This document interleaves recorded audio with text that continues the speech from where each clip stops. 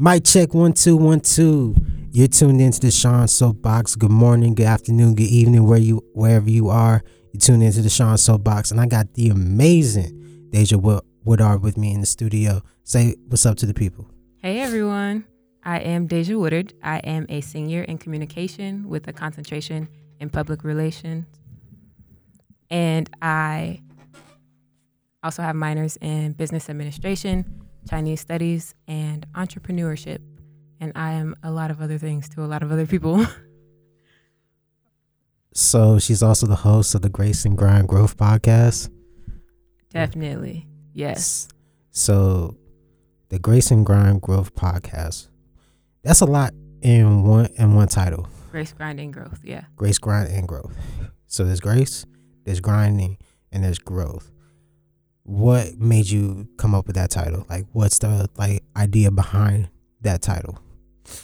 So for me, Grace, Grind, and Growth is really just about the testament to the struggle, right? A lot of people speak on their story and the highlights and lowlights after the fact, right? After they've reached a point of success that they feel comfortable enough, sharing the behind the scenes with. But it's really never that simple. Like the long days, the short days, all in all, it should be accounted for throughout the entire journey because the fun part isn't really in the destination; it's in the journey to the destination.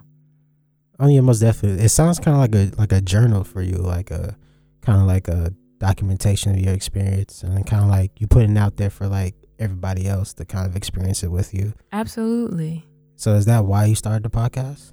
I started the podcast because I felt like I had just gotten into podcasts maybe the year before I started it. I started it at the end of my sophomore year, so in 2017. And I just felt like out of all the podcasts I listened to, especially from hosts that look like me or women of color, there was a lot going on, but there wasn't something that I felt like just fit me right. Like there was a lot of different topics and a lot of different subjects coming from a lot of different people.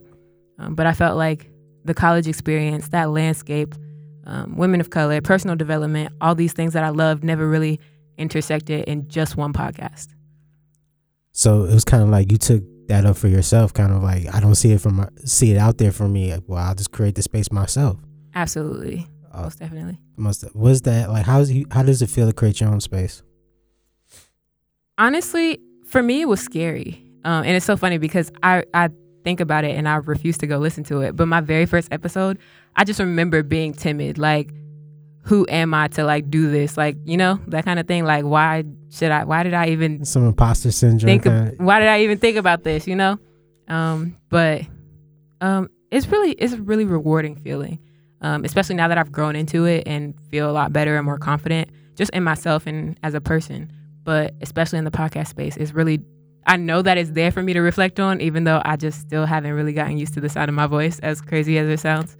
It's not crazy at all. I'm still not used to it's weird, sound of my right? own voice. It's weird. It's really just weird. It is.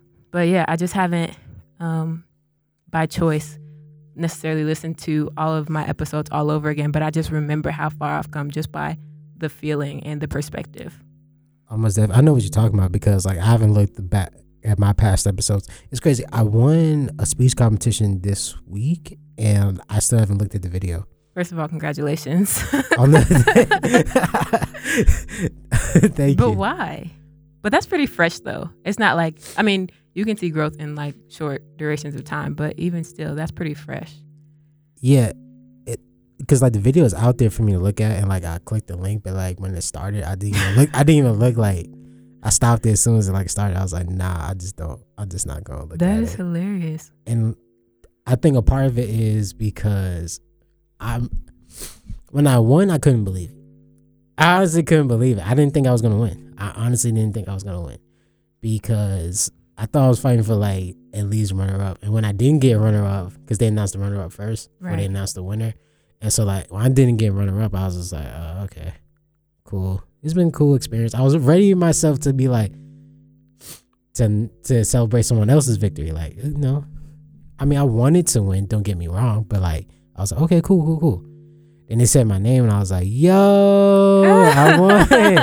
I can't believe this is real right now. This is reality. Like, and shout out to the Global Engagement Office, and shout out to our student government president for being such a great MC, and for just being a great presence and just putting on that program. And it's also International Education Month for people who don't know, so shout out to that as well. And yeah, but like when I won, I was just like, yo, I really can't believe it. Like, I never knew I was that humble. Like, I always thought, like, when I won, I'd be like, yo, I won. Of course I won. I'm so confident. But actually, I wasn't. You weren't even expecting it. I wasn't even ready. I wasn't ready at all. And so it's like, I still can't believe I won. That's the thing. I won. That's the fact. But it's like, I still can't believe it. Like, I'm still kind of like wrestling with that. Like, yo, I won. That's feel crazy. That. That's crazy. I think you still obviously haven't accepted it because you still have not watched this video. Yeah. I really just like have not accepted that I won. Like, I gotten so many like congratulations and love for it, and I'm just like, thank you. I appreciate all of it. I just try to be humble about it, honestly, because it's just like, it's not something I want to brag about, which is weird. But it's still an accomplishment nonetheless. Whether you brag about it or not, it still happened. That's true. That is true. That's very true. Like, I just really just want to be humble about it. Just kind of be like, okay, that happened. That's cool. But I honestly feel you on that, because it's like, it could be kind of not scary, but kind of like uncomfortable to hear your own voice. So I feel you on that one. So like, what has changed for you now that you like done the podcast? Like, what has like how has podcasting impacted you? My own podcast? Yeah. Perspective is everything. I did use it, like you said in the beginning, as a journal, right, to like account for my steps and what I'm doing and where I'm going, and that whole process. Like, the journey is everything, like I mentioned before. But I just feel like my perspective is what's changed the most. I've grown comfortable in my skin. When I started it, I was in a really like interesting place just as a person, like trying to figure it out, who I am, unlearning things that I feel like were kind of just put on me and not necessarily things that I chose for myself, and just figuring it out, really. So like, that perspective has just been everything, just evolving as a person and knowing that I'm not the same person that I was, but I also feel like who I wasn't bad. So I've only gotten better as a result of all the changes and all the transitions and perceptions, really. So like, I heard something to the effect of like, there are things I had to unlearn, and because they were put on me, I didn't even choose those things, but they were put on me and they were part of my identity. But I had to unlearn those things.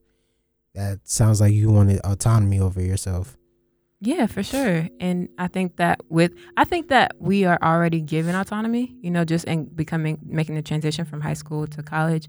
What people do with it is where the slope get a little slippery. But I feel like I have always been a person, or like a creature of habit, and that's not necessarily always a good thing. And so I had to learn, like, am I doing this because I feel like I should, or am I doing this because I want to? Am I being busy because everybody else seems like they're busy, and if I don't, then I feel like I'm going to be missing something? Or am I busy because I feel like everything on my list or on my schedule for the day is contributing to my personal mission and like embodying my values, So like, was you trying to kind of like compensate for what you saw around you? Like, are you compensating for something you perceived that you lacked? Ooh, that's a good question. I don't know if I would say that I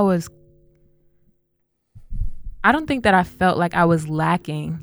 I do think that I was really just like, okay, well, this is what people at this point do. Like, it was a lot of shoulds and supposed tos. It wasn't necessarily coming from a place of like not doing it because everybody else was. But it was definitely kind of like just being on autopilot. Like, okay, everybody else is, getting a job. I should have a job. Like, it's not like I lacked the need. Like, I didn't need to do everything else that everybody else was doing. But I just felt like I was supposed to. So that's why. So like, you kind of like assigned like a responsibility because of the environment that you was around. Everybody's grinding. So it's just like, where's my still on the grind kind of thing. Right. And that's not bad, but I do feel like everybody has their own time, and their timelines are different. and so are their destinations. So even, if we're all doing the same thing now, I may be, 20% into my race, whereas you just touching the pavement, like you're just getting started, because your journey might be a completely different path and it may look a little bit longer or something like that. Some of us hit like the Sonic Hedgehog spin dash. Like that too. For sure. Some of us hit the Flash though, just be like just like going through the next race. The little spin thing, collect all the coins, everything. Yeah. I learned like some people like move fast, some people move slow, but like it all matters in the sense of like it's your own individual accomplishment. You put yourself on your own timetable. Most definitely. And you set yourself up either for success or failure. And that's kind of like, I learned like when my relationship with autonomy is like, I definitely value my autonomy above all. I've learned also with autonomy comes the ability to say no. So like, that's another part of it. That's like, huge. Yeah. Like you have to be autonomous doesn't mean you have to say yes to everything. That doesn't mean you're having autonomy. It means you're just being busy. Absolutely. Most definitely. So when it comes to like in transition, like talking about like growth and autonomy with this podcast, what like episode was like your favorite? And the reason why I'm asking is because when it comes to your podcast, it seems like it transitioned a lot from journal to like where you're, since you're in like your podcast is kind of like a representation of your own journey. So like you kind of like, I was in this space, but now I moved beyond that space. So like what part does Deja value the most? What part do I value? Okay, so I heard two questions in there. What episode is my favorite and what do I value the most? I think that right now my favorite episode, I have an episode called Budgeting, and it's not necessarily what you would think. Like it's not really about finances. It's really about how you spend your time and your energy. And I feel like a lot of people have the concept, but they have the education without the application, right? Like they know all the facts and they know what they should be doing and they know, how it would pan out and the impact it could have, but they don't really apply the knowledge that they have to improve the situations that they find themselves in. There's a missing step from 1 to 2. Right. And I think that's my favorite just because it's the only episode that I will go back and listen to voluntarily. Like I mentioned, it's just when you get into the space of podcasting, I may listen to a podcast before I put it out a few times, but once it's out, and then I'm on to the next one. And so for that one, I think the first time I re-listened to it was just because somebody told me, they were like, Deja, you said this. Like I was venting to like somebody or something. And they were like, you said this, like you need to take your own advice. And I'm just like, you know what? Dang, maybe I should. Like that's actually true because I still feel that way. But sometimes I have to put myself in the perspective of like other people when I should take my own advice. And what I mean by that is just like, I would tell my friends to like, do X, Y, and Z. But when it comes to me, it's different. And it's not different. I just move different and I shouldn't. And the second question, I feel like, honestly, I just really love the podcast experience. Like I like, some people have their own outlets. They do music, they do YouTube, they, whatever you can think of. I don't even know. I have a few personal trainer friends. I have people who love cooking. Like they have their outlet and this is just mine. Like this is the one that I feel like I can be most authentic in because I don't want to do everything else just because everybody else is doing it. So it's kind of like you get to be like you created that space for yourself and now you seem to like enjoy it more. Most definitely. Absolutely. Because it seemed like you stepped out of that kind of like your shell, kind of built this shell and then you bust right through it. And then now you're just kind of like enjoying the like, oh, this is what outside looks like. This is what my space looks like outside of my head. Yep. It's actually manifesting. It's actually reality. And that feels like it's kind of gratifying. Like very, it really is. Like, how does it feel? Like that feeling of like that gratification you're getting now? It's really fulfilling. I feel like there are a very finite number of things that fill my cup up that don't include other people, which is very important to me because I'm very introverted. Very. Thanks for the confirmation. Very. No, but I am very introverted, and that's just something that I can do freely. in my own space whenever I feel like it. And that's a great feeling to have. Like, because like a lot of other things are like service based, or, you know, when it starts to include other people, that starts to get into the territory of stuff that you can't control. And podcasting and the subjects and the people that I, speak to, that's all stuff that I can control. I can control my message and how I deliver it and what I have to say about it. Like, that's really gratifying. Yes, like when you have I don't want to say ultimate self-control, but like when you're practicing self-control and like in the most freeing way possible, like I get what you're saying, because like with this podcast, I feel the same way because I'm an introvert. So it's just like getting to, what was that look? I just laughed. That's all. Okay. As an introvert, I feel that too. That sense of like, I can do this outside of it like anybody else. I can enjoy this for myself purely without worrying about like touching on somebody else's toes. And there's like, it's not even like nothing per se malicious about that. It's because kind of like, I just want my own space. Yeah. Get in your own lane, stay there. Can't nobody beat you in the race that you're in. Right. I'm in the Ferrari. I'm in the Lambo, or I'm in the Lambo. It doesn't matter. Like, I'm running my own race. Listen here, I'm in my little Kia, and I'm fine with that, okay? Your little kid. I mean, that's cool. That's cool. That's cool. We all run our own race, bro. I'm just saying, when I hit the racetrack, I want a Lambo. I'm just saying, just put on cruise control. You know what I'm saying? Just. I cannot.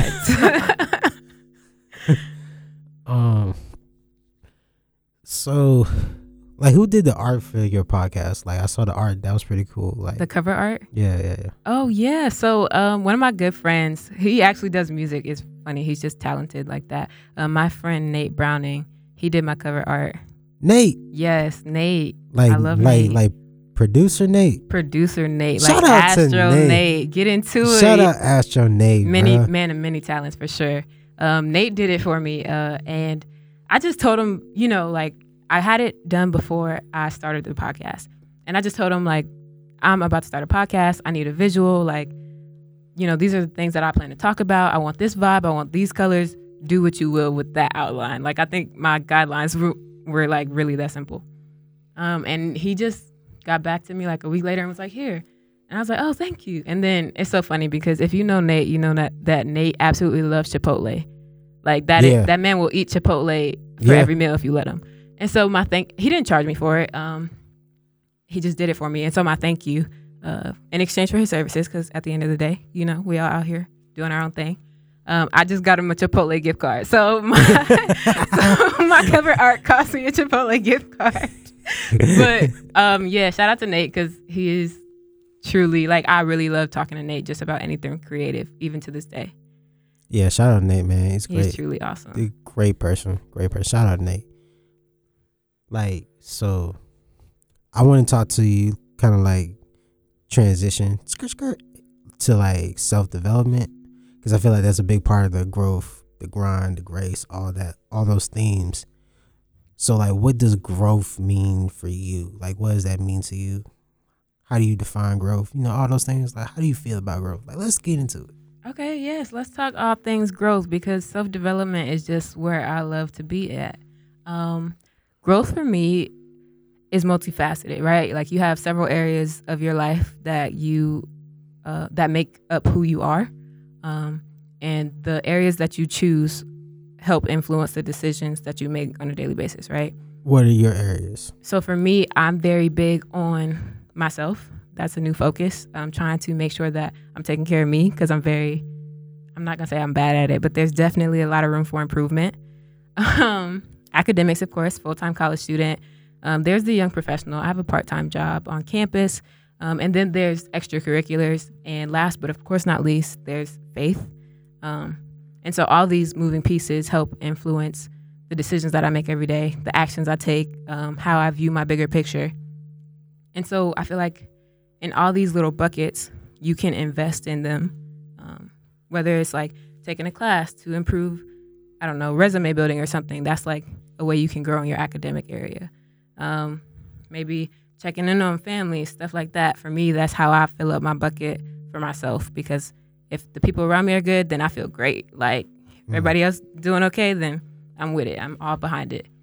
And I feel like growth is really just the investment in the area that you want to flourish. And when we grow really well, is because we're investing, maybe not evenly, but according to our needs. Yeah, according to like distribution, right? What we can do. Exactly. And so that's where it comes from for me. I feel like you have to invest, and that looks differently in every area, of course, whether it be time, energy, money, giving back, all that stuff. But growth really comes from within, and it's something that you have to do for yourself. Most definitely. With like investing, like what have you learned? How do you assess like what's a good investment for you at a particular time? I think for me, it's really the awareness of what I'm expecting from it or what I can do for someone else. And those kind of, sometimes, if you do for someone else, what you're expecting is just the gratification of having done something. But I would really say awareness, because when I invest in something, it's like the conscious decision. Like, I'm the type of person who would give away my time instead of like allocating my time in like a more positive manner. Like if something popped up, I'd just be like, oh yeah, I'm gonna spend 2 hours talking to you because you just caught me in the student union or something like that.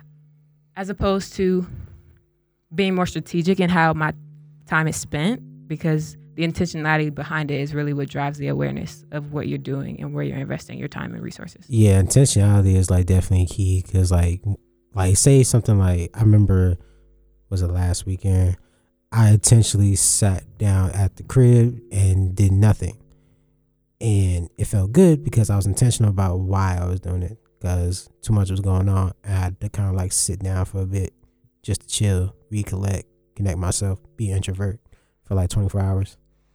Most definitely. Because like the thing is like a part of kind of like what I had to unlearn was kind of like having to satisfy everyone's expectations of me. So people expect me to be an extrovert just because like I like people, but I'm an introvert, so I need to be alone. I want to talk to you, but I need to be able to not talk to you. Exactly. But it's a little bit of a double-edged sword though, because sometimes I won't say I play myself, but like I put myself in a bad position, because when you catch me in certain places and I'm turned on, right? My extroversion is turned on. And I'm social and I'm saying, hey, how are you? How's your day? All these things. And I'm all in your face, high energy, because that is what my extroversion looks like. And then I see you. Really?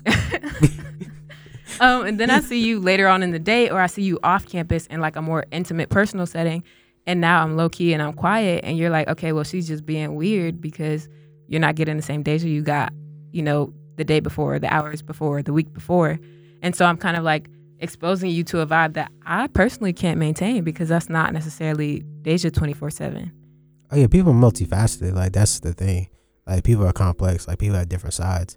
Like if you were like one thing all the time, that's very like superficial, but not in a bad way. Just like, because like there's some people out there who who are just bubbly people 24/7, just right.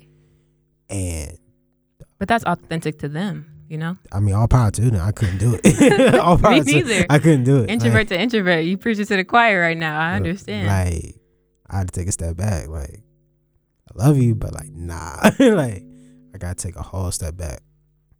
Like like a hard step back. Like that basketball step back. I'm done. That basketball step back. Just, but nah, I feel you on that one. Like, how do you take a step back? Like, what does taking a step back look like for you when you feel like you're at your limit? Okay, so for me, it's actually been really interesting because I experienced some burnout. And it's like burnout as in like I don't want to do anything like at all, and I can't afford to feel like this. Like burnout, scary burnout. Like I've never felt like this before. And so I've been learning, one, the power of no, which you already touched on, and two, it's okay, like to give yourself grace to not do anything, and that is something that I'm terrible at. Like Sean, when you were sitting here saying like you just gave yourself the time to do nothing, in my head I'm like, oh, I need to do that because that sounds scary to me. Like it's weird. I spend my idle time filling my idle time. Like, it's weird. And it's not always like super busy, run here and there, but like if I'm not doing something in certain environments, I feel like I'm missing out on something else. You know what I mean? Like I should be doing something else. Like I have a hustler's mentality, so like my whole thing is like when I'm idle, I'm just like, yo, it's a project I could work on. This an idea I could like do some work on. It's always like I could write this novel. I could write me a poem real quick. I could do something. Like I'm always like thinking about the grind. I'm just like I had to learn to chill because like the stone gonna be there no matter what. Right. I had to, because a lot of it came from a fear of I'm not using my talents to their maximum potential. But I learned I can't burn myself out in that because like it doesn't matter if the talent's there if I'm not there. Like, right. No, really. No, because like I have to chill for myself to sustain myself.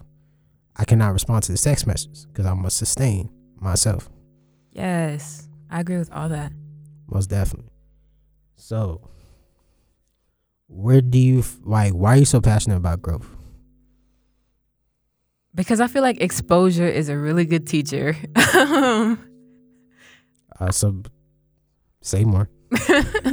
I just feel like the things that I've been exposed to, the environments, the spaces, the people, I just know that I have a lot of growing to do. I feel like you're more aware of your opportunities and what's really possible when you expose yourself to a lot more. And so when I feel like there are days when I feel like I should be, I could be, I would be, I just feel like, how am I going to get there but to grow into it, right? Like you don't just transform overnight. It's a slow process, and sometimes it's painful, but it's beautiful. Like the end product is always going to be awesome. I mean, like that's just beautifully said because like transformation is hard, bro. Like to use like an anime reference, like everybody can't go Super Saiyan overnight. Like that's just not what happens. Like that's just not what happens. But it takes time. It takes time to grind to get up there. And I like what you said about it being beautiful at the end because when you're going through it, you don't see it.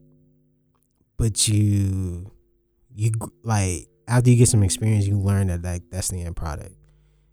Because I feel like growth is not like a linear journey; it's very like non-linear. Even though like time is moving forward, things are moving like in different ways. Absolutely, yeah. Like, so for me, it's like I've learned like that while time is moving forward, different things are moving at different times. So like for me, it's like I've learned that me being in this podcasting space occurred at the right amount of time when I had the right amount of experience. So I can be best able to serve at this position because for so long I developed communication skills for like the workplace, for different things, but I always wanted to use my communication skills for like creativity purposes, like podcasting or like a video series or something like that. I always had a passion for it, but I never like was able to kind of cut my teeth within this space. But now I have this position to do so, and it feels great. And I appreciate it more because it occurred at the right time.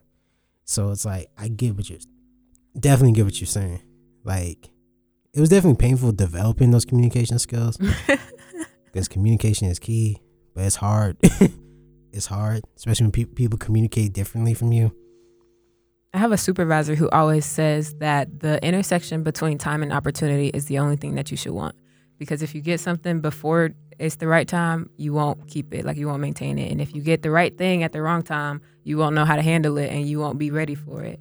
So that intersection is like ideal for sure. Your supervisor gave you some dope advice. Shout out to your supervisor. Yeah, most definitely. Shout out to him, Stephen Tucci. Like, was that your supervisor for your current job at Wellness and Rec? Yeah, actually, and it's funny because he's no longer directly over me anymore, but he is still within the organization. But yes, I work with some amazing people, like truly. Wellness and recreation, literally, is all about wellness. Like that sounds like the perfect job for you. Is that why you got that job and originally? Like, what was the intentions behind it, or was you just trying to get a job at the point? So originally, I was just they had a recruitment fair like my sophomore year, I think. And my roommate at the time was like, hey, like, I want to go get a job. Can you come to this recruitment fair with me? And then she took me and we went together. We asked some questions. I didn't even have interest in going and like getting the job, but I still applied with her anyways. And we both got the job. And she moved on to like other things, but I stayed and have been grateful for the job and the experience and the people and the knowledge and all that. Sound like you found like a little community, like some support there. So. Yeah, absolutely. I've come across some pretty cool people, some pretty amazing Wolfpack members, you know, like on and off campus, but like it's fun. Definitely. Some school spirit, that's always good. Like when it comes to like wellness and rec, specifically your job as like program assistant, like you train people. So it's kind of like you're helping them along their journey kind of professionally. How does it feel to kind of like go from from student to teacher? So a lot of what I train people on is how to do the job right. So I help recruit and train student staff. And I feel like a lot of times 100+ people. Yeah, we have honestly, in the grand scheme, that's not a lot of people, or not as many as you would think. 100+ because we hire so many people, but you have to meet people where they are. And so whether it's like the freshman who has never had a job before, or the graduate student who, you know, has worked in however many companies prior to their graduate program, you really just have to learn how to talk to people. And it teaches me really good professional skills. And I meet some, again, really amazing people doing it, like international students, people who I wouldn't have known otherwise, all over. So it sounds like your job is like another part of your journey when it comes to like, you know, the growth, the grace, the grind. Like, it sounds very gratifying as well. It seems like you're in this space where like you're Deja 24/7. Yeah, I definitely get to feed different parts of me by a lot of the stuff I do on a regular basis now. So I'd agree with that. So it sounds like you found that kind of like your lane, kind of like everything's kind of like serving you. In some way, form, or fashion. Yeah, absolutely. I'd agree. Because I feel like a lot of times you have, like, I don't think that any one thing is going to feed every part of everyone. And this is just one of those things that feeds the part of me that I need it to. Okay, cool. Like, what's some other areas that needs to be fed? For me personally, right? Okay, so I have that. Honestly, my job feels like a social need and a professional need because I get the professional experience, but I socially get to meet a lot of people that I'll turn around and have classes with, or that'll, you know, partner with some people that I know, and I'll just run into these people all types of ways after the fact. I am working on my relationship with God right now. And so a lot of the investments that I've been making are faith-based, being more consistent in like going to church, serving, stuff like that. In a personal world, making sure that I call my family members more regularly. I've been really good about when like I think about a certain family member, I'll just shoot them a text because it really only takes 2 seconds. It doesn't have to be a 30-minute call every time I talk to them. It can just be, hey, I'm thinking about you today. I love you. Have a great week. And then that's that, you know? What else can I say? I also feel like I've been working on myself a lot. Like I've been withdrawing a lot just to focus and internalize and reflect, which I haven't ever intentionally given myself too much time to do. And reflection is big because the more I do it, the further I realize I've come, and the closer I am to a lot of stuff that I set out to do, which is good. But you don't get that unless you take the time to do that. So like with reflection, what that looks like for you? I keep a vision board in my room, and whenever I do it... For the people that don't know what a vision board is. Oh, okay. Yeah. So a vision board is kind of just like... I can tell you what my vision board is. I don't know about everybody else's, but my vision board has some words on it, you know, like some powerful, positive words. Like I have like affirm, motivate, encourage, inspire. And then I have a few pictures, you know, literally cut out from a magazine like many people do, of service, of community, of people speaking, of friends getting together, of houses that one day I hope to buy, like anything like that. It goes on my vision board. And then I also buying houses? Listen. Okay, real estate. Yes. If you don't, what is that quote? If you fail to plan, then you plan to fail. You got to. But I just feel like Does it have a fence? you know what? Honestly, it only shows the front of the house. It's not gated, but I don't know what the backyard looking like right now. We can get to that later. Like, we cutting grass? Like, It's a big house. Yeah.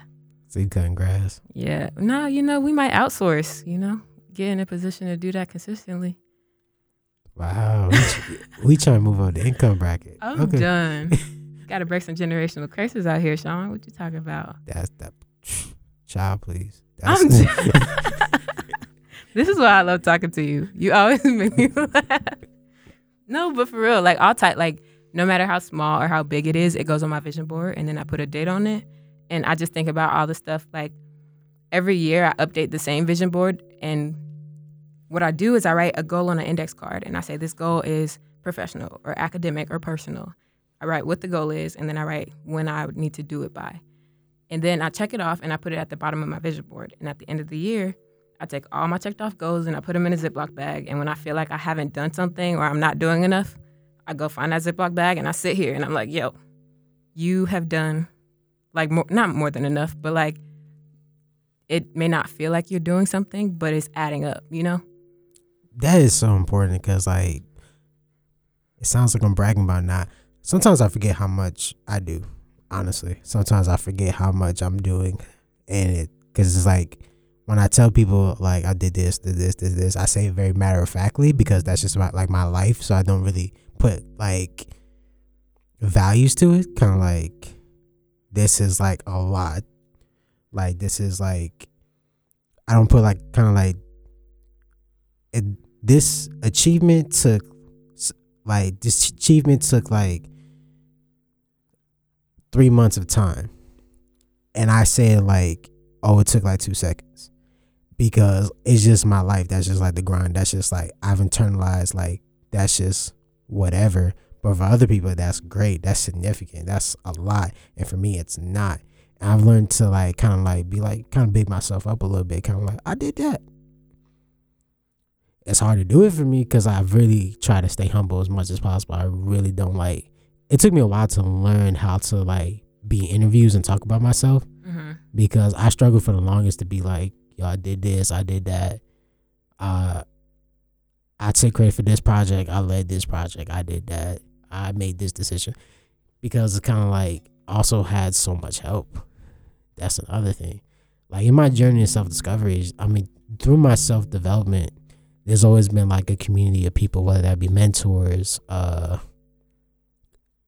being both male and female, just like having that community of support to like kind of guide me as well, having elders, having people who are more experienced, kind of like you said with your supervisor, just kind of like guide you through that process. It's sometimes I had to learn to kind of like take ownership, not just of the bad stuff, but the good stuff I do. Right. So I feel you. And I feel like a lot of times we fail to realize that it's like, yes, people are going to help you along the way, but it's okay to like speak up for yourself and say, this is what I was responsible for. This is what I accomplished. Like, and it's not shorting yourself and it's not discrediting them because they serve in a way to like help you be able to do stuff like that. Like they're happy when they see that you did it and they know that, you asked them for advice, you asked them for feedback. I will never forget. I think this was like my freshman year or something. I had applied to a job or a position or something and I didn't get the job and I wasn't really bummed about it. But I did want feedback because I was like, well, dang, like, what do y'all feel like I could do better? Like, where can I take this? And the guy I was talking to told me, he was like, honestly, Deja, you are awesome. And we know that you're going to do some amazing stuff, but your interview wasn't strong. And so I was like, well, okay, what can I do better? Why wasn't it strong? Where does it need some tweaking at? And he said, you spoke a lot about your abilities and your skills and your experiences. But instead of talking about them from your perspective, you said we. You spoke as a we and not an I. And it's so funny because I take that wherever I go because I am a we and not an I. And so whenever I do something, I speak from the perspective of like me and my community, me and my team, the people that I'm like representing, even if it's just me in the space. And I think that is so funny because it's a strength. In that situation, it wasn't. But like, I didn't miss anything I wasn't supposed to have, so... That is factual. Like, I learned that, like, even if like an opportunity didn't work out, that doesn't mean you took a loss because it wasn't for you. So it's like, it sounded like they wanted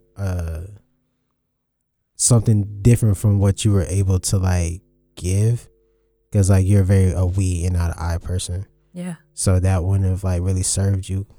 So it's kind of like, gotta stop certain things so we can prosper for ourselves.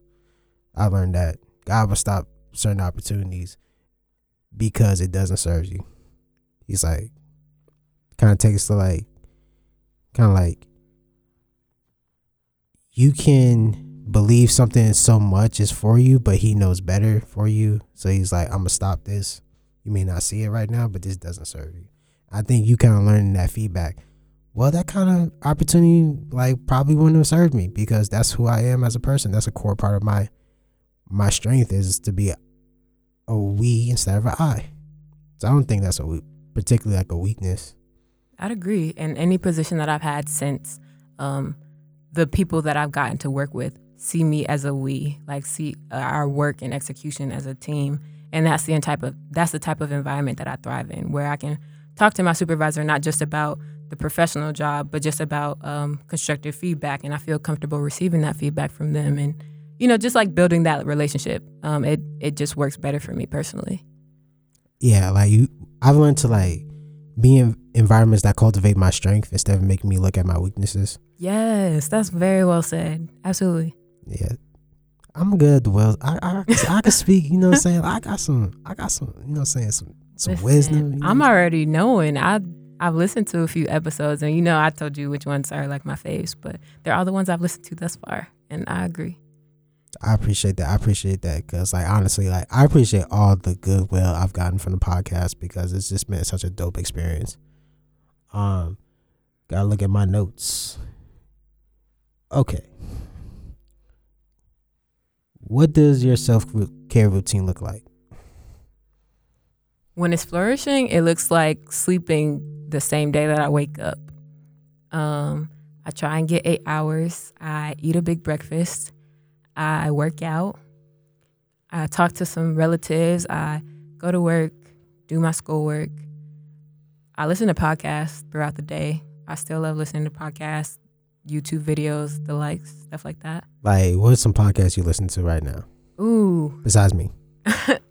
Man, okay. So I absolutely love The Secret to Success with Eric Thomas and Associates, CJ and Carl.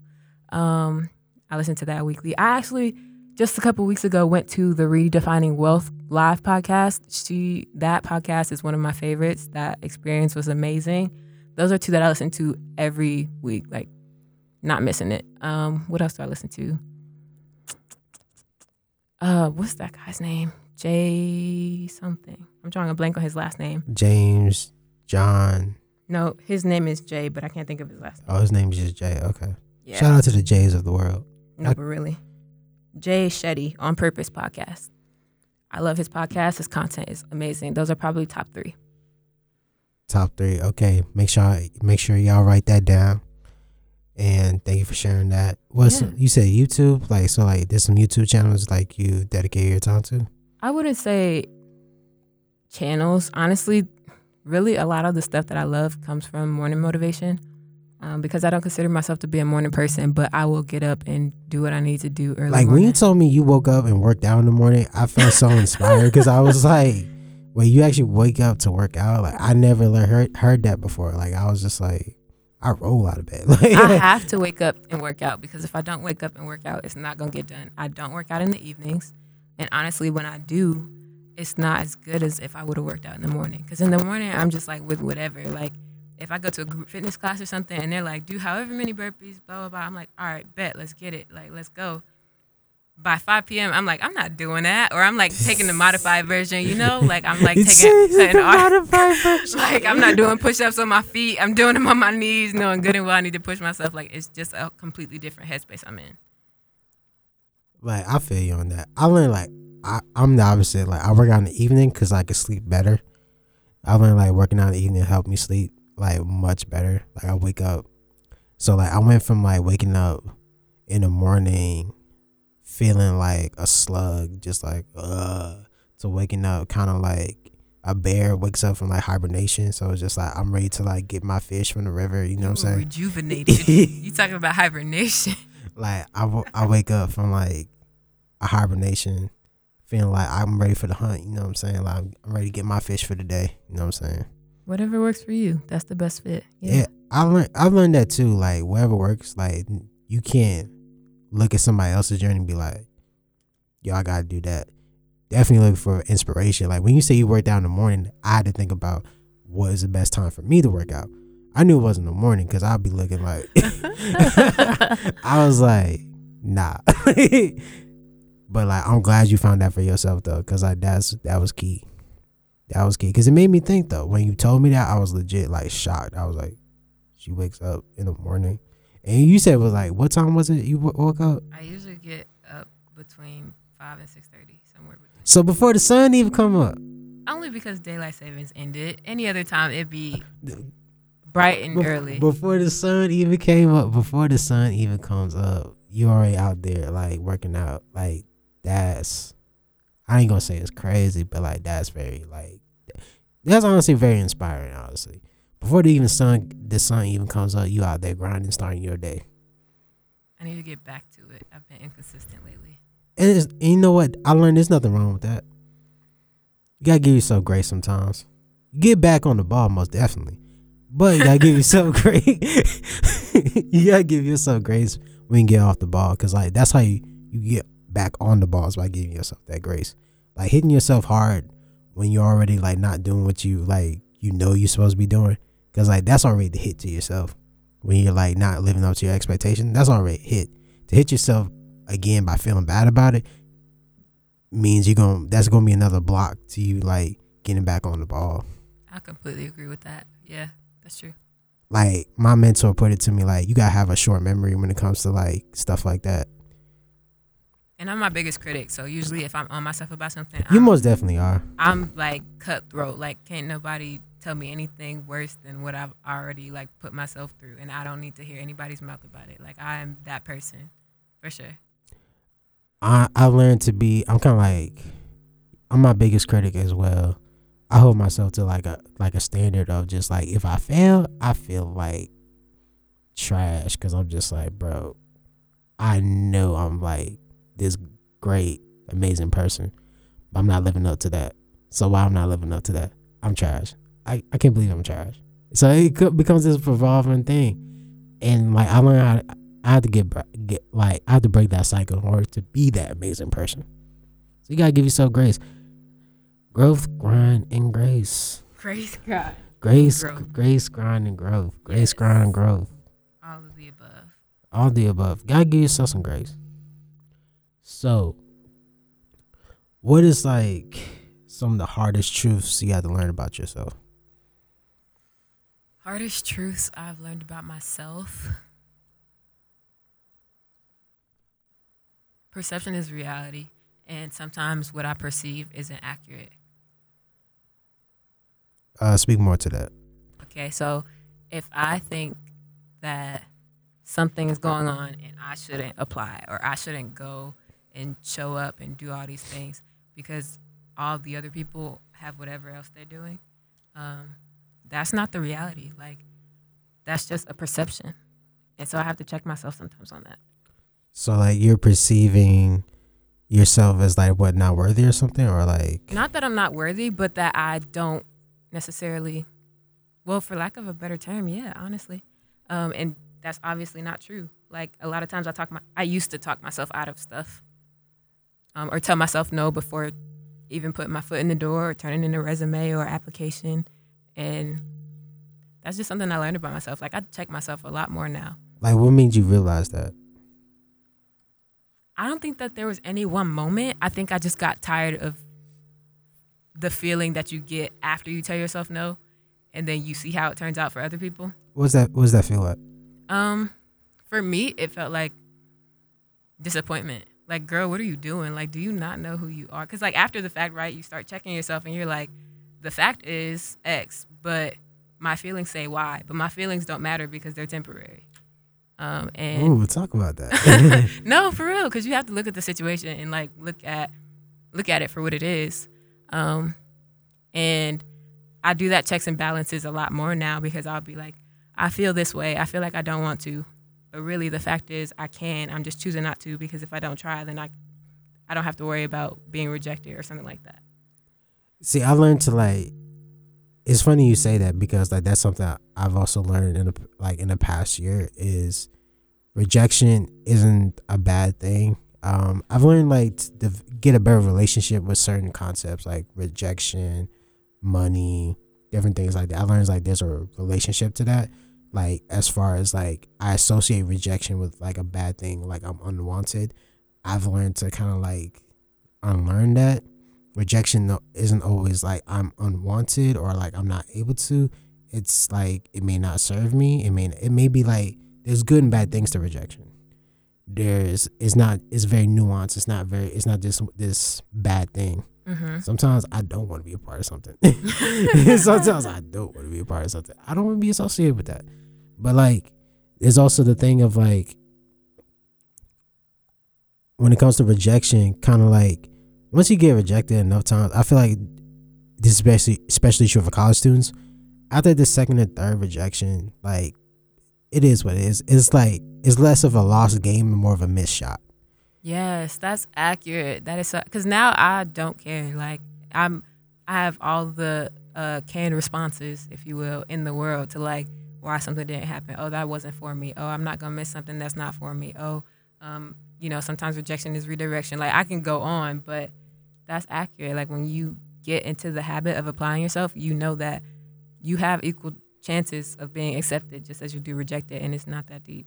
It really isn't. It's like a missed shot. It's just like, okay, get back on it. In the beginning, I didn't know that I wasn't that. That's the thing. The beginning, it hurts. Like, it's like you feel like you lost the game. You're just like, man, I put all this effort into it. Because like, yo, applying to some of these things, bro, these applications be brutal.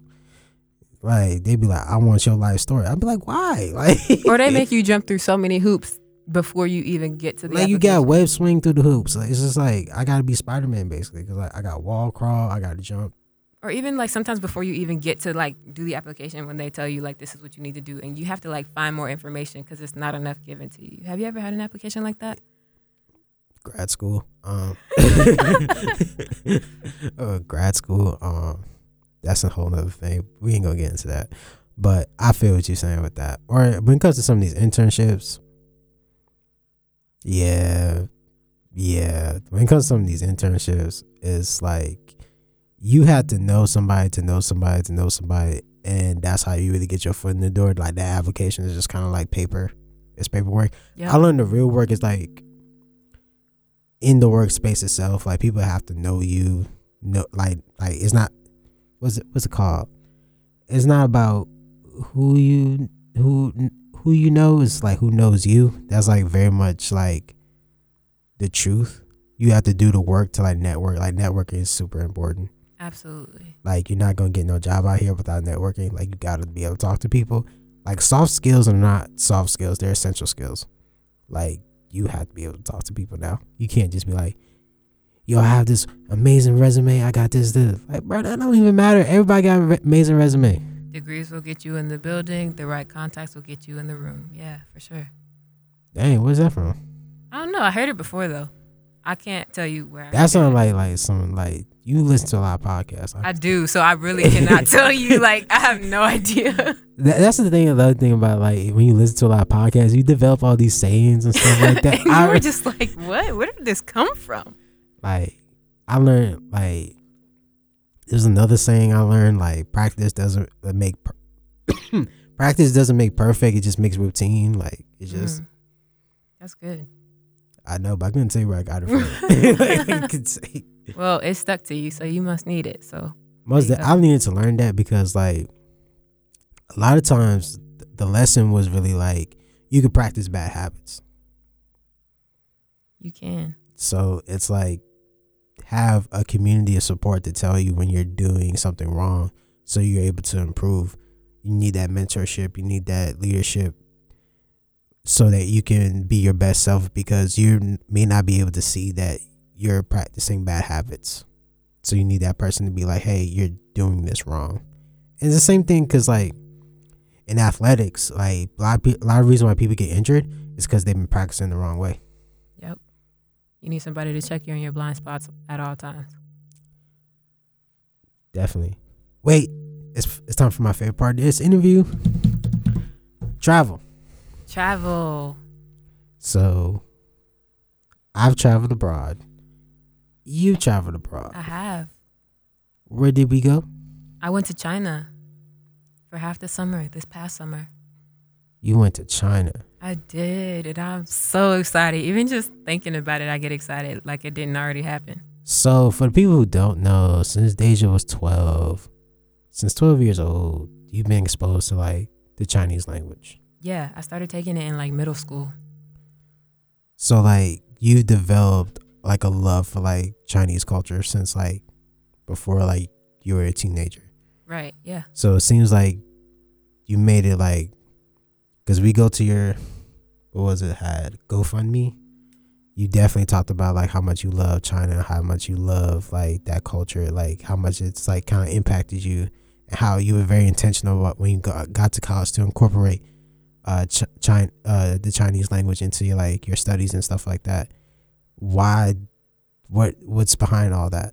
Honestly, I think I just chose it when I was in middle school because my mom had taken Spanish and my dad had taken French, and I was like, y'all did that. Y'all can have that to yourself. Like, I'm going to just do something different. And different was Chinese.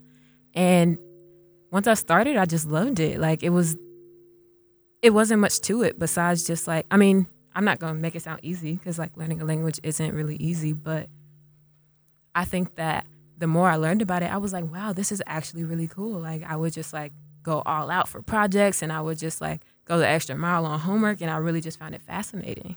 And then when I ended up taking a break because I'm from Buffalo, New York, and I moved to Charlotte halfway through high school, and the school that I went to initially didn't offer it. Were you from Buffalo? Yes. So we from Buffalo? Buffalo out here, yes. Where's Buffalo? Upstate Western New York. So it's like 20 minutes away from Canada. Did you ever go to Canada? I've been to Canada too many times. Have you been to Toronto? I've been through Toronto. Have you seen Drake? I have not seen Drake. I haven't been enough to see Drake. That's crazy. But I've been enough to say that I went. I've been to Canada once. For what? High school. Okay. Shout out to the Business and Finance Academy at Hillside High School. Okay. So yeah, they sponsored a trip for us to go to Canada. Went to Toronto and saw Niagara Falls, which is great. So yeah, that was kind of like my experience with Canada. And what was it? No, I'm not gonna say that on air. But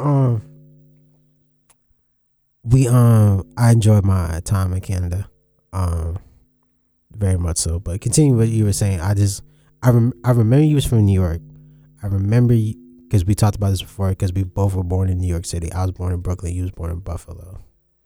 That's not in New York City. Yeah. It's right. just from the state. It's from the state. It's in the state of New York. Yeah. Oh, so it's outside the city. Yeah. I'm not from the city. Why you gotta say like that? Because it's complete opposite, like geographically and culturally, complete opposite environment, completely different environment. What type of environment is it? I would say Buffalo is way smaller, for sure. Not nearly as densely populated. So like very rural, are we talking?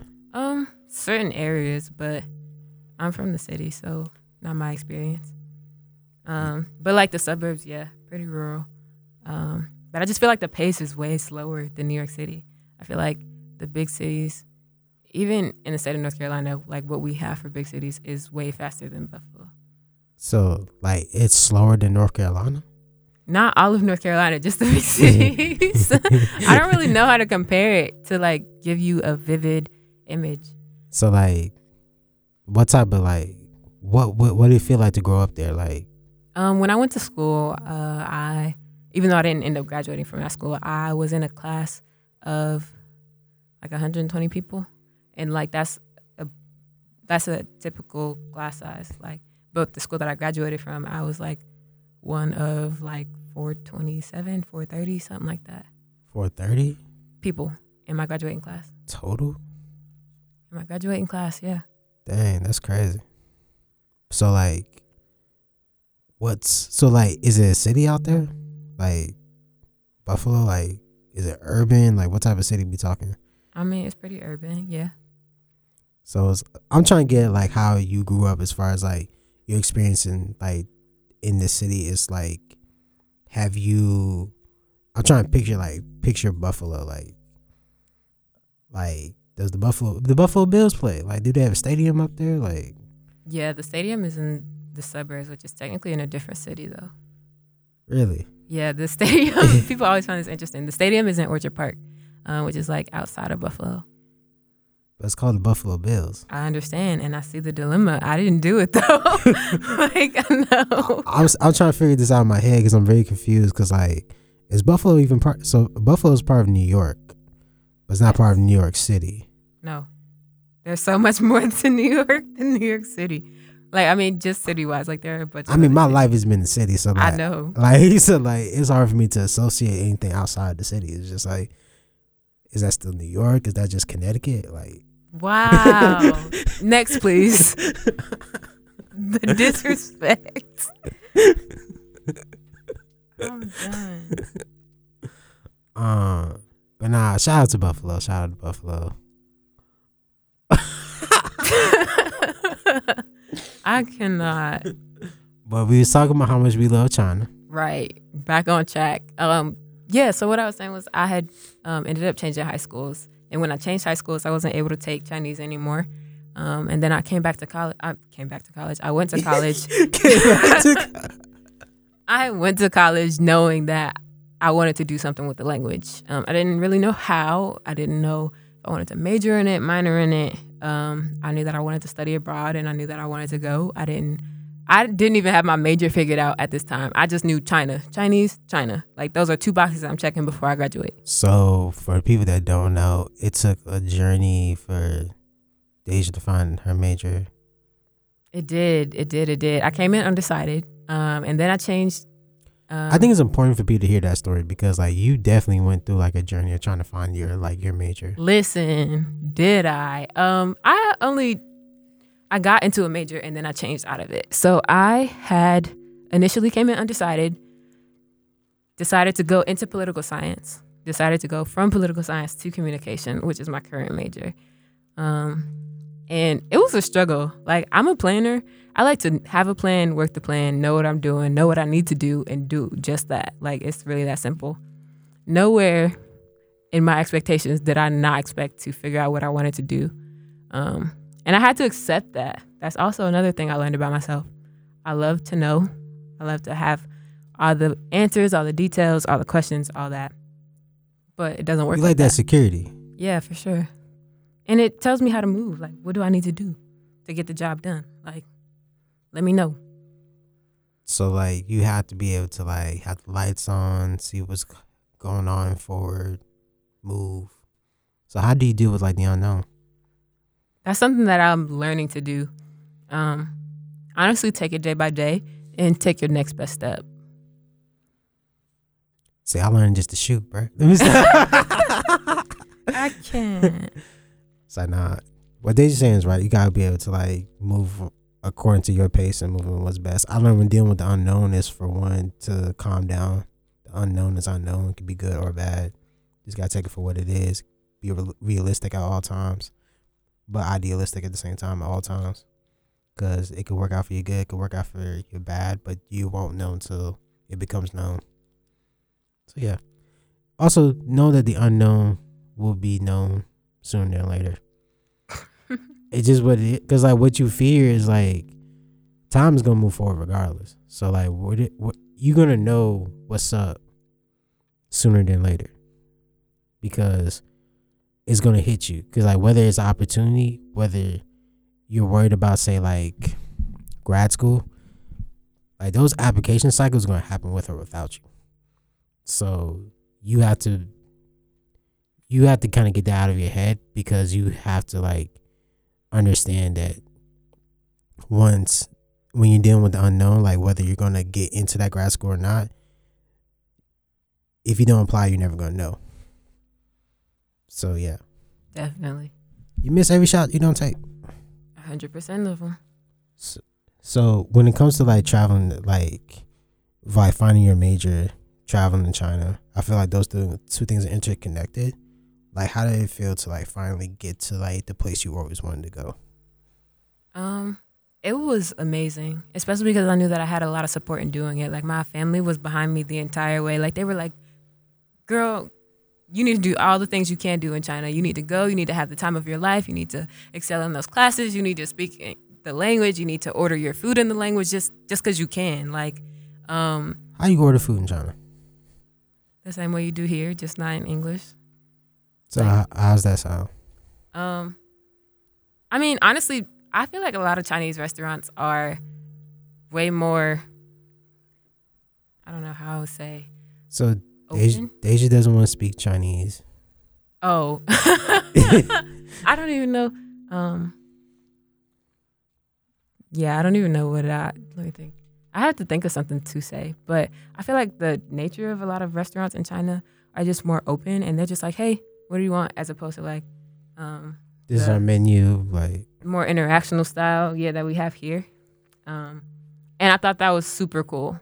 I remember one time in China, my friends were eating, and I had eaten before. I had went to catch up with them at a restaurant, and so I tried to order my friend a to-go box, and instead I ordered myself a to-go box with food instead, like with the food in it already, instead of just getting a box because I had to say something wrong. I don't know what I said wrong. But he was like, oh, you want, like, he thought I wanted to order what they had to go. Yeah. But I just wanted a box for my friend. And it was so funny. Everybody was like cracking up.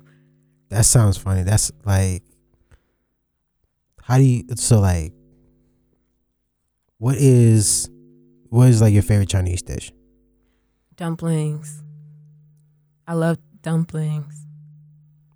What you did not like bring back for your boy, even though I asked you for dumplings. I don't recall this.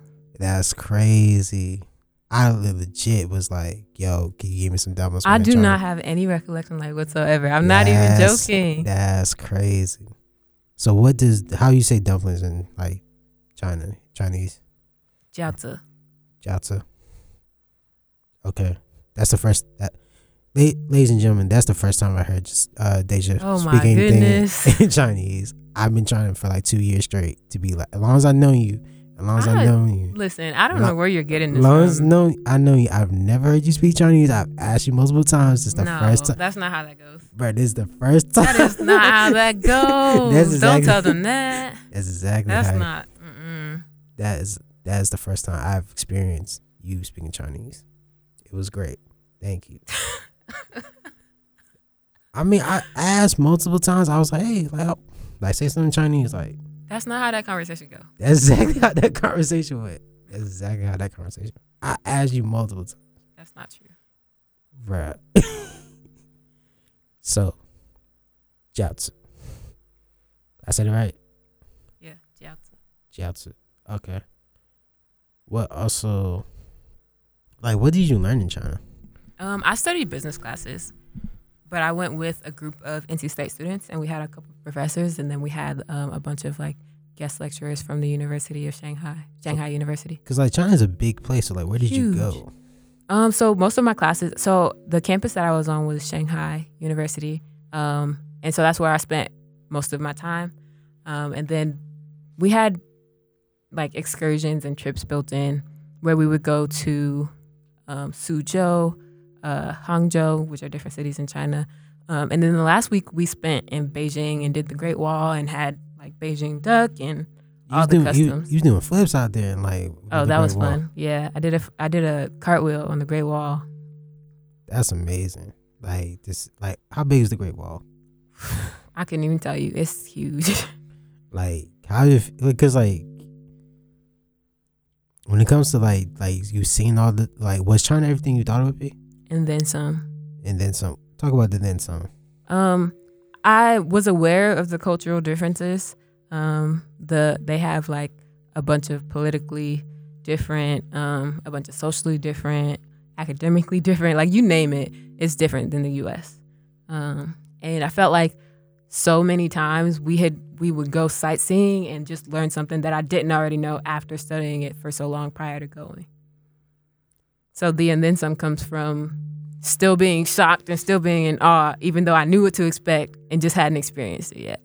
That's kind of like how, for me, like when it came to like Africa, like it's so much I knew about Africa, but like actually getting down like in Ghana and just like learning so much about like cultural things, political things, like you said, how everything's so different, how much community means so much down there. Like I knew, like as far as like the diaspora goes, like African diaspora community is a big thing, but like for it to see it is different. Seeing something is like very different. Definitely. So like when it comes to traveling internationally, how did that feel? It was great. I've been to Canada before, and I've been, where else have I been? I've been to Mexico, but that flight, woo. Talk about the flight. My flight was 15, 16 hours, I think. And that was after the flight to, was that after or before the flight? I flew to Texas first, and then I flew from Texas to China. And I think in total, I probably traveled for like 18 hours. And China is 12 hours ahead of the U.S. And it was just like a lot of adjusting right off the bat. Like your body has to adjust to that. Like 12 hours ahead, that's half a day. Yeah, we lost half a day, and we went on a Saturday. We left on a Saturday U.S. time, and we still had like a bunch of activities to do once we got there, and check in.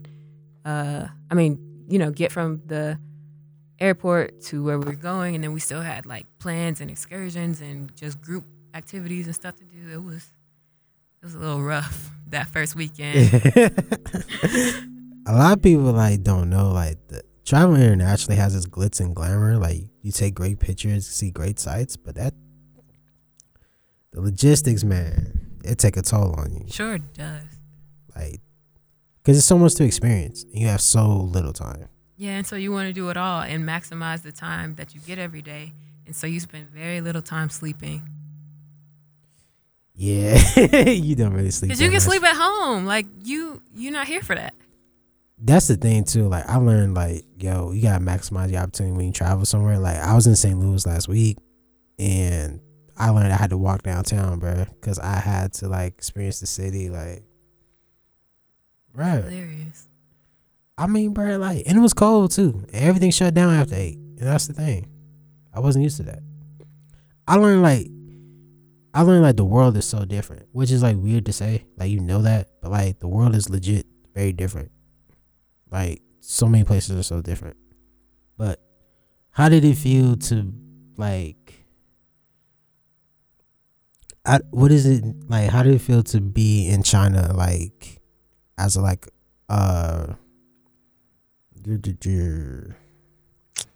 woman of color? That was interesting. As if you go to China and you are black or a person of color or darker skin, you are in and of itself a tourist attraction in certain areas. Like Shanghai was pretty diverse. I did see like a handful of other people during my time in China, but there was only one other black female on the trip with me. There were 4 of us in total, 4 black people. And just going, so a lot of times when you're in China, because it's so big and because China is just huge in and of itself, when you go to like landmarks and to temples and go sightseeing and do all this fun, touristy stuff, you're also going with a bunch of people who don't live there.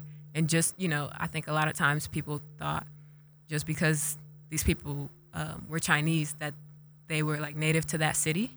But it's just like if you go here and if you're here in the U.S. and you visit somewhere else, like you can't tell if somebody's from that city or not. And so sometimes people would stop us and ask for pictures, or they'd be like, hey, and just like try out their little bit of English on you, Yeah. Like it was so cute and so fun.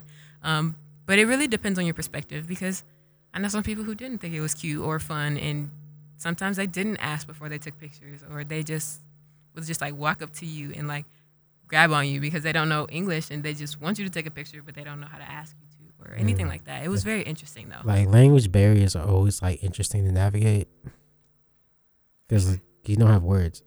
Yeah. But gestures take you a long way, for sure. Gestures and Smiles, body language, all that. Google Translate. I had a bunch of people talk to me through Google Translate. Like, okay, so wait, how does that work? because Google Translate, so you can type in what you want it to say, and then it'll read it for you. You know, like you could do the little voice thing, and it'll read it for you. And so sometimes, like for example, a lot of the stuff that I know about Chinese, like subjects that I can speak to, are like everyday stuff. Like I know my colors, I know how to order food, I know how to get directions. Okay, for the most part. what are the colors? Like how you say red? Hongse, I want to say is red. Okay, black. Heise. Hosa, Hesa. Hongse, Heise. Honsa, Hesa. White. If I'm remembering. Baise. Baisa? That's how you say white. I'm trying to think of all the state colors and like. Oh my Chinese. goodness. Listen here. This is not Chinese class. No, but like a lot of the stuff that you learn in the classroom is going to be educational material only that you may not necessarily use in everyday life. And so when I would talk to people, they'd be like, oh, you speak Chinese? And I'd be like, I can speak a little bit, because the stuff that they're going to want to talk to you about isn't going to be stuff that you're going to learn in the classroom. They want to know all about where you've been and where, like, you know, cities and destinations and sites and stuff. And I don't learn all that stuff in the classroom. And so sometimes, like, my working vocabulary can start the conversation, but I can't get into all the details. I can't. The depth. Right. And so that's when it came in handy. Or like it would be both ways, because they would know, hi, hello, how are you? Where are you from? And then after I told them I'm American, they don't know anything else. They don't know about North Carolina. They don't know what, you know, they know college, but they don't know it in English or stuff like that. Right. So it was interesting. Yeah, I experienced that too when I was like a leadership on-site coordinator for that global leadership, where students from Zhejiang University came to NC State, and like navigating that was similar for me too. Like we could talk, but it was like the depth wasn't there. Right. So we had to kind of communicate differently. In simple terms. Which is, like, yeah. Limited. Yeah, it's very limited. Very limited. But you still get away with a good conversation sometimes. Right. You still get your point across, but it's maybe not to the extent that you want to. Yeah, that's the thing. That's the thing. Like, there's times where I wanted to go deeper on topics, but I was just like, the language barrier is just too much. Yo, shout out to the people making Universal Translator. Yes. Okay, so on my docket of things to talk about, we have graduation. Graduation. How do we feel about graduation? We're excited. I'm excited. So what's next steps? That's really a really good question. So my major is public relations. Well, I say communication with a concentration in public relations. I'm interested in agency work, at least for a little bit, but I know that I won't stay somewhere long because I got to travel. I have to get a job that allows me to travel. So for employers, give Deja some travel money so she can travel and so she can stay in your agency. Yes. No, but honestly, I don't have a dream job. I know a lot of people are like, this is exactly what I want to do next, like blah, blah, blah. I'm less committed to the title and more so committed to like certain guidelines that I know I need a job to have. Like I need to work in an environment where people want to be there. I need management that puts funds behind developing their employees. I need a healthy work environment. Like I know what I look for in a job, but I don't necessarily, like I'm not committed to a single particular position, if that makes sense. That's interesting because like most people want like a specific role, dream job. Even Right. me, like I want to specifically work in like therapy and stuff like that. So it's like I know I'm a little different. you're a little different in a lot of ways, yeah. That's what's Fine up, with that. though. I said that's what's up. Because like honestly, you being different is like was really cool about you as an individual because like I learned so much when I talk to you. Oh, thanks. Because you're so different. That's why it's good to have different people around you. Can't have like the same people around you because like that sounds like a lot of diversity talk, but it's not really. Like it's important to have people with like different perspectives around you because like that's how you grow as a person too. So graduation. So you want to work in like, I'm assuming ad agency work. I'd be fine with ad agencies, yeah, but anything really communications related. So whether that's like branding, public relations, media, digital media, marketing, ads, yeah, stuff like that. Like, why you like communication so much? It's fun. I think it's just another medium of conveying a message, I guess, is how I look at it. True. That I love media work for that too. So, for the interest of time, this would be my final question. What would you what would you have wanted to know before you started your college journey? Ooh, I have an episode on my podcast about this. I can't even remember it, so I can repeat the answer if I wanted to. What would I have wanted to know? Growing pains are expected. I was always the straight and narrow path type of person. Like, if I knew something was wrong, I didn't do it. If I knew it was right, I had to do it because I felt like I was supposed to. But there's growth in messing up, and it's okay. So that's a great message to leave this podcast on. Again, you can check out Deja's podcast on Spotify. Yeah, Spotify, Apple Podcasts, SoundCloud, YouTube, most streaming platforms. Dope. And it's the, make sure I get this right. Grace, Grind, and Growth. Yes. Yes. With Deja Woodard. Yes. All right, people. This has been episode, I would say, 7 of the Sean Soapbox. Again, the amazing Deja Woodard has been a great guest. And y'all continue to be graceful, grinding, and growing out here, man. Yes. And that's another dope episode in the books. And we'll keep it popping over here in the studio. Sean Soapbox, episode 7. Thank you, Deja, for being a great guest. Thank you for having me. This conversation has been great.